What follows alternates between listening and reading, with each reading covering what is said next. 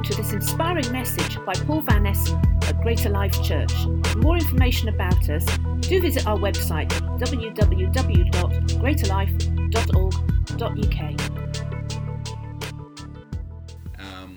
And I want to encourage you to open your heart to the goodness of God. There's no judgment or condemnation in Jesus. I said there's no condemnation in Jesus. So many people, I understand why, they look at Christianity, or they look at sometimes church services, or sometimes online chats from Christians, and sooner or later will come some condemnation, some slandering, some tearing apart of something they don't believe or don't agree with. Folks, our message is that God values people beyond belief, and that he believes in everybody. He loves everybody deeply. I know those sound like platitudes. I understand that, but I'm doing my best to get that across. Now, once we meet Jesus, the whole thing with Jesus is he wants to walk with you. And so we're going to look at two simple passages in the Bible today, and I want to encourage you, if you haven't got your Bible, grab it.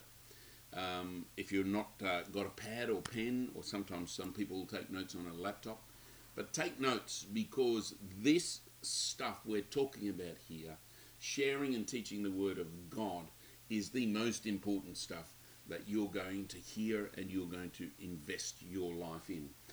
If you are a train driver, you better learn how to put the brakes on and where the corners are and all that stuff. If you're an investment person, you work with people's finances, like Jordan does kind of in the commercial side of banking and investment, then you need to know your numbers and you need to make smart decisions. Well, your spiritual life is more important than all those things. Your connection with God is the most important thing you've got. And so we want to give due diligence, if that's a fair term to use. We want to give application to understanding what the Word of God has to say to us, and writing things down, which I do every day, and I've done for a long time, and will continue to do, because it reinforces things to me. So let me share these two verses with you. We're going to start with John 15:7. We're going to close with Proverbs chapter 4. Verses 20 to 23. So if you're opening your Bible, John 15, go to verse 7, and then later Proverbs chapter 4. And I'm going to read the NIV version out of this, and this is where we start. Listen to John 15:7, just a stunning verse. If you remain in me, this is the NIV, if you remain in me, and my words remain in you, then ask whatever you wish, and it'll be done for you. Jesus is giving us a picture of what he wants for us, of what life could look like, should look like. If we remain in him, in the Greek the word is one word, it's like tabernacle, it's like live with, abide, remain, stay connected. If we remain connected, not belief in the head, but connection in the heart. If we remain connected, if we abide in him, if we live and stay in him, and his word, which is what I'm sharing with you today, his word remains and stays in us, lives in us. Then ask whatever you desire, ask whatever you wish, and it'll be done. Crazy sounding promise. And, for some, it's kind of like, oh yes, I want to get everything I wish. Well, the beauty is that as you abide in him, as you live in him, as your life and him work together well, then he changes you, and the things that you cry for out of your heart become the will of God for your life. It's a process. You're abiding in him, you're living in him, his word's in you, and in that process, your heart is changing. Your life is changing, your thoughts are changing, and you're starting to pray and cry out for things and wish for certain things, and God's in the very wonderful business of giving you whatever you desire. When you live in that place, that's the place to live, folks. That is not some exclusive territory for the occasional, lucky believer. That belongs to all of us, to live in him, to ask and receive. So I want to conclude this simple little teaching, really, on how God wants to guide you, lead you, and bring you to this place of fellowship. So when Jesus says that, remain in me, abide in me, and my words abide in you, it's the same thought as the end of 2 Corinthians, the fellowship of the Holy Spirit. The word is koinonia. It means partaking of him. It means intimacy, and partnership. Maybe you know that Yonggi Cho wrote a book called My Senior Partner. And one of the great revelations of his life, which started in 1963, as he was looking to God to see his church expand and increase. And he had a great encounter with God. And out of that came the revelation that he's the senior partner and we're the junior partner in a relationship walking together every day. I find that a very helpful thought. It'll help you to think that way. You've got a senior partner. And like Cho used to say, it wouldn't matter what business you're in, what your family situation, what board, what company, whatever, if people knew you could have a senior partner like this, he never gets anything wrong. He never quits on us. He's always there to learn his ways. Oh my goodness. That's what we want to touch on this morning. And I'm giving you really 4 very simple and practical things. Touching on the first thing, and I'm rehashing a little, but I want you to hear this fresh today. Okay, the first thing is you've got to be a receiver, my Christian friend. You've got to be a receiver. You've got to be much better at receiving before you start focusing on giving. God is the great giver. God has an abundance of everything you need. We, on the other hand, have shortcomings in numerous areas. You know what yours are, and I'm reasonably aware of what mine are. What God wants to do is pour into his goodness into your situation of need, which isn't just, let's say, for argument's sake, money. Let me just retilt that a little tiny bit. Well, which isn't money necessarily, though it can be, but it's what God wants to do is to provide everything that you need. Everything that you need. And it comes out of this relationship with him. And so if we don't become good receivers, then we live on a very limited resource. A lot of people are like that. A lot of Christian people. And sometimes the most sincere of them. They want to live, or they've been, I guess, maybe presented with the idea that their life could be this V8, V12, Aston Martin, beautiful drive, and they're putting around on a, 3-cylinder little, 500cc whatever. Why is that? Because they haven't received a lot of power. They haven't received the increase. And what happens for a lot of Christians is that small engines, small thinking, small expectation, sincere, born again, love God, not putting people down, trying to help you get into John 15:7. Abide in him, he abides in you, his word abides in you, and you ask whatever you wish.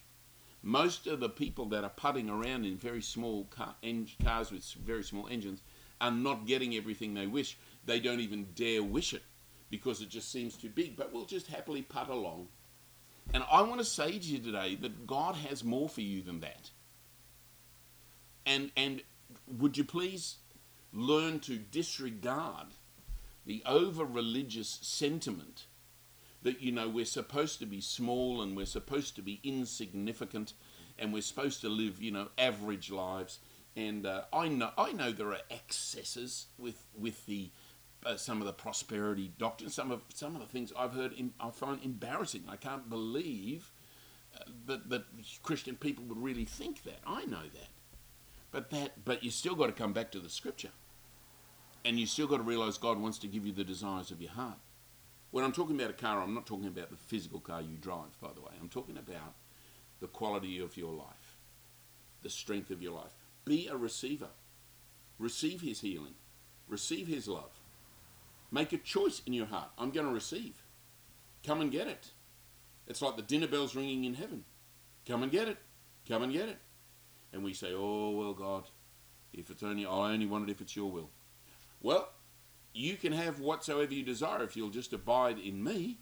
Oh, well, I'm not sure if that's just too much. I could be being selfish. And we have these, we're more Christian than God. God is a giver. And here's the secret John shares with us in 1 John. You give only according to what you receive. He so loved us, and then we can love others. That's the secret. We love others because he loved us, agape love. If it's his love, his spirit, his supply pouring into your life that then can pour into others. And if we have a small supply coming in, you can't give very much. And so we have a lot of Christians, maybe you today, that want to try and give, that feel like they're trying to give. But if they're honest, then they know not a lot is flowing out. And they focus on trying to give better, trying to do better. And of course, we're here to give. But we give what we receive from him. So the first thing in being well led by the Spirit of God and coming into a John 15:7 life is that you've got to be willing and decisive about being a receiver. That's what faith is. Faith is all about receiving. If you have a problem with receiving abundance from God, then I want to challenge you to rethink and just have a look at John 10:10, which says, Jesus says, I came to give you life in abundance. Now, you can either sit there and say, well, maybe whatever, find some other interpretation of what Jesus fairly clearly meant. Or you can say, wow, an abundant life. How abundant is mine on a scale of 1 to 10? Could it be more abundant? How would I get it to be more abundant? I'd flip over into receiving from God. You can't over-receive from God. You can't receive so much that he's got a problem with it. That's not selfish. That's what he provided. That's why Jesus died, to provide everything for you. It's only selfish when you receive a lot and then spend it all on yourself. But what most Christians do is receive not very much and get frustrated because very little is going out. Point 1, be a receiver. Point 2, all right, build confidence. I mentioned this last week, but I'm going to say it again. You are incredibly valuable to God. I started this little trailer. The little trailer says, there's nothing like people, quoting God. And it's true. I know the Bible doesn't say it exactly like that. But that is what Jesus coming as a person on behalf of all people and dying in their place signifies. That's the message. There is nothing more valuable than people. There is nothing more wonderful than people. There's nothing more important than people. And that's not just Christian people, my friend. It doesn't matter whether they're Muslim. It doesn't matter whether they're reprobate. It doesn't matter whether they steal. It doesn't matter whether they lie. It doesn't matter whether they're nasty and hate-filled. They're beautiful. They're loved by God. They make some poor choices. They live lives, I know. All of us have areas. But some people have dedicated themselves, apparently, to living nasty and cruel lives. I'm not condoning that. I'm just saying that hating people or disdaining people or rejecting people or condemning people has no place in the heart of Jesus. You see, the worst, ugliest, meanest, cruelest person that you could think of, if they encountered Jesus, would find a depth of love and forgiveness that would be indescribable. And the change in that life, if they let Jesus in, would be phenomenal. And the testimony that would become possible in that life would be unlike pretty much any other, because they have come from complete darkness to complete light. Now, I know, and you know, that not everybody that lives those kind of lives is going to respond to Jesus, but some are. And we put ourselves in a anti-Christian place, can I put it that way, in an ungodly perspective and approach to life, if we write off anybody that God has potential for. Don't condemn people. It's the love of God. Be a lover of people. Be a receiver of his love for you, and learn to be confident. Most people, I'll tell you this, why I labour this point a little bit. Because if you ask the average person how they see Christians, are they generally very kind, loving, forgiving, fantastic people, or can they be a bit judgmental? In my experience, and yours might be different, but I would think there's a pretty high percentage of people that would see Christians as rather more judgmental than a lot of other people that aren't connected with Jesus. I've heard this phrase plenty of times. It isn't always true, but it's sometimes true. When people go through difficulty or failure, some of them have said, some Christians that I know have said, it seems to me that people in the world treat me with greater grace and kindness than people in the church. Maybe you've experienced some of that. But why is that? That is simply because we haven't realized how valuable we are. And because we don't feel great about our own value, we tend to pass that on to how we feel about other people. We're often too harsh and unforgiving on ourselves. Jesus died to forgive you of every mistake you've made, past, present, and future, to give you a new life. So it makes no sense whatsoever to be dwelling in your mind on the things that you do wrong, which he's taken away. Why not learn what he taught us, which is what you focus on is what you become, and focus on everything he said you are? That builds confidence. Confidence is key to hearing from God clearly, to John 15:7 lifestyle. You're going to walk with him. His word living in you, you living in him. That is not an unconfident person. Today, if you're listening to me, and I know many Christians will be like this, they struggle with genuine confidence because some religious nutter somewhere back there told them that confidence was pride and arrogance, and God doesn't like pride. When you resist what God tells you, that's pride. That's something God doesn't like much. And sometimes what looks very spiritual and religious is actually pride. If God said, you are worth everything to me, I'm going to lay down the life of my own son because you're so valuable, it would be pride and arrogance to reject that thought and to think lowly of oneself. Anyway, I want you to get that.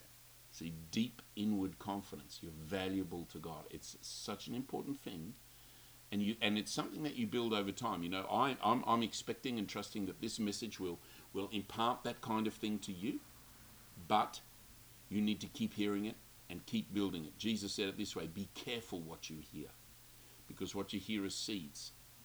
Plant the seeds of life inside you. Hear the words from those people that are preaching like I am today and teaching, that are building in you the kind of life that you desire in God. Point 3 is, and I mentioned this as well, so I just want to mention it in passing, is to keep in a yielded place before God. But I put confidence first, because yielded means whatever you want to do, God, I'll do that. But when we have yieldedness but not confidence, we get skewed in hearing from God. Can I say that again? When you have yieldedness, oh God, I'll do whatever you want, but you don't have faith-filled confidence. God is with me. God's on my side. God wants to bless me. I'm a receiver. When you have one but not the other, then you end up in a skewered kind of a life. You've got to build them both. Because on the other side of the coin, if you have this confidence, God's with me, but you're not yielded. You're not coming to God saying, hey, at the end of the day, you've made me someone special. You called me to be someone special. But it's all for you, and it's all of you, and through you, and to you. If you don't have that combo, then you end up getting skewed one way or the other. Most Christians in today's world that I deal with, here in the UK and in the West, skew too much towards the yielded side and lack the God-given faith and confidence. So that's why I address that in the way that I do. But I know there's a problem the other way as well, of course, and I see that too. The final point I want to make to you is, and I've mentioned it, is just experiencing God. Making time to be with God. You just learn about God over time. You're walking with somebody. You met him, and when you met him, you were a baby Christian. You fed and nourished on the word, the kind of things that I'm teaching you, and your life grew, and you became a child, and then you mature, and the goal of God for all of us is that we all mature, but we're all somewhere along that journey. And maturity doesn't finish at adulthood in that sense. I mean, I'm still maturing. I'm still every day looking at growing, looking at every day.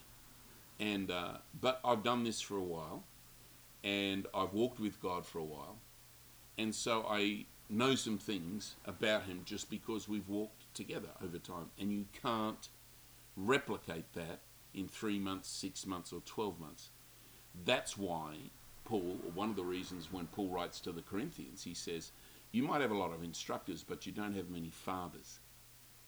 To find father or a mother in the faith, which is something that's very valuable to Carrie and I, and something we look to be, is to find somebody that not just knows some scriptures and has a preaching gift or a leadership gift, but actually somebody who's walked with God over time and has matured with God.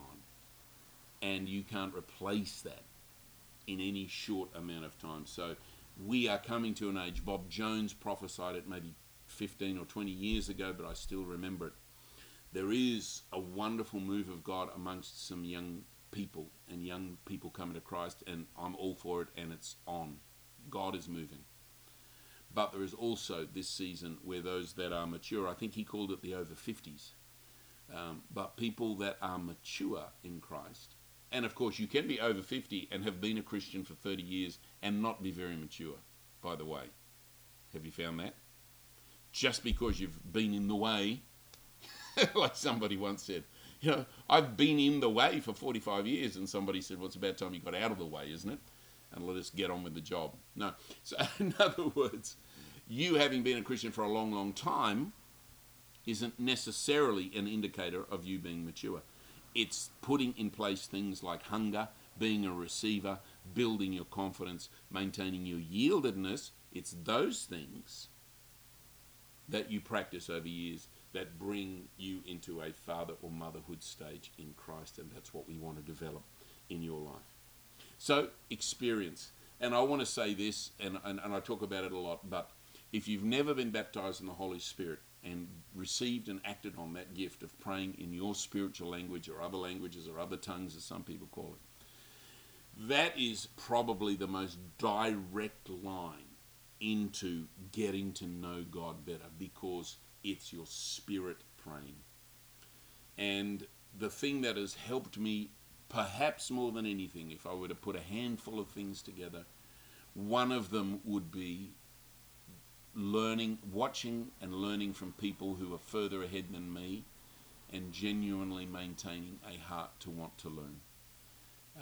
Another would be to learn to forgive myself when I fall short. That's a big one. But another thing would be to be really devoted to praying in the Spirit, to praying in tongues.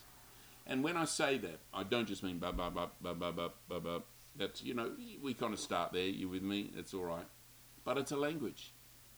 You're expressing certain things. You're praying about certain things. Chatelet akaren brastebelirdiakana. I'm not going to interpret that for you. I'm just giving you an example. But it's a language. Take some time to speak to the Lord. It stirs your spirit. Paul the Apostle said it this way: I thank God that I speak in other languages, that I pray in the Spirit more than all of you. Writing to the Corinthian church. Can you imagine how much, this guy would have set the record. And we would have looked at him and said, does this guy ever not pray in tongues? That's what we would have said, because he thanked God for that. Revelation, breakthrough, and experience with God is greatly enhanced by utilizing that gift with focus and passion in your heart. I'm closing as I promised on Proverbs chapter 4, and it is time for us to close, because in about 5 minutes I'm going to play a little trailer. No, I'm closing in a couple of minutes, but we will join you for a cafe and we'll hang out together for about 15 minutes. Caroline will send that link. But I want to close with this beautiful passage, which is really one of the life-saving passages, I guess, of my life. One of the most important ones that I've read over the years, meditated on. It's in Proverbs chapter 4. Proverbs is the book of wisdom. If you need to grow in wisdom, read Proverbs every day and ask the Holy Spirit who wrote it to teach you, and he will. But listen to this. My son, verse 20 through to 23. My son, pay attention to what I say. Turn your ear to my words. Don't just say, oh yeah, we heard Van Essen preach, it was all right. No, turn your ear to the words of God, which will be you reading, but also coming through ministers that are given to train and teach you. Don't let them out of your sight. What? My words. Keep them in the midst of your heart, because they are life to those who find them, and health to their whole body. Health flows when you love and hear and keep in your heart the word of God. And above all else, guard your heart, for from it, this version says, everything you do flows from it. Another version says, from it flow the issues of life, or the forces of life. I think it's the Moffat version that says, guard above all things, guard your inner person, for so you live and prosper. Everything of value in your life flows out of your spirit, your inward person. Guard it. Keep it clean. Keep it devoted. Learn to forgive yourself when you make a mistake. Learn to adjust when you think, I wasn't walking in love in the way I could. Make the adjustment. Don't let division get in your heart. So powerful. I have a dear couple of people that I know in another country, involved in a church, and we've been friends and we've worked together, and they've just got a bee in their bonnet about some relatively small issue, but it's become division. So now they have nothing nice to say about the leader of the church, and they're just going to find themselves out in the lonesome somewhere. It happens to many people. It's sad when it happens, but guard your heart. Don't ever let yourself start criticizing people, and particularly God's people, and particularly God's leaders. Pray for them. No, they're not perfect. But if God puts someone in place, honor them. And you're honoring God by doing that. Guard your heart. Guard your heart from unbelief. Just won't be persuaded. Just can't. That's what unbelief is. No. Keep yourself believing. Keep yourself full of hope. Keep yourself positive. Guard your heart. That's where life flows out.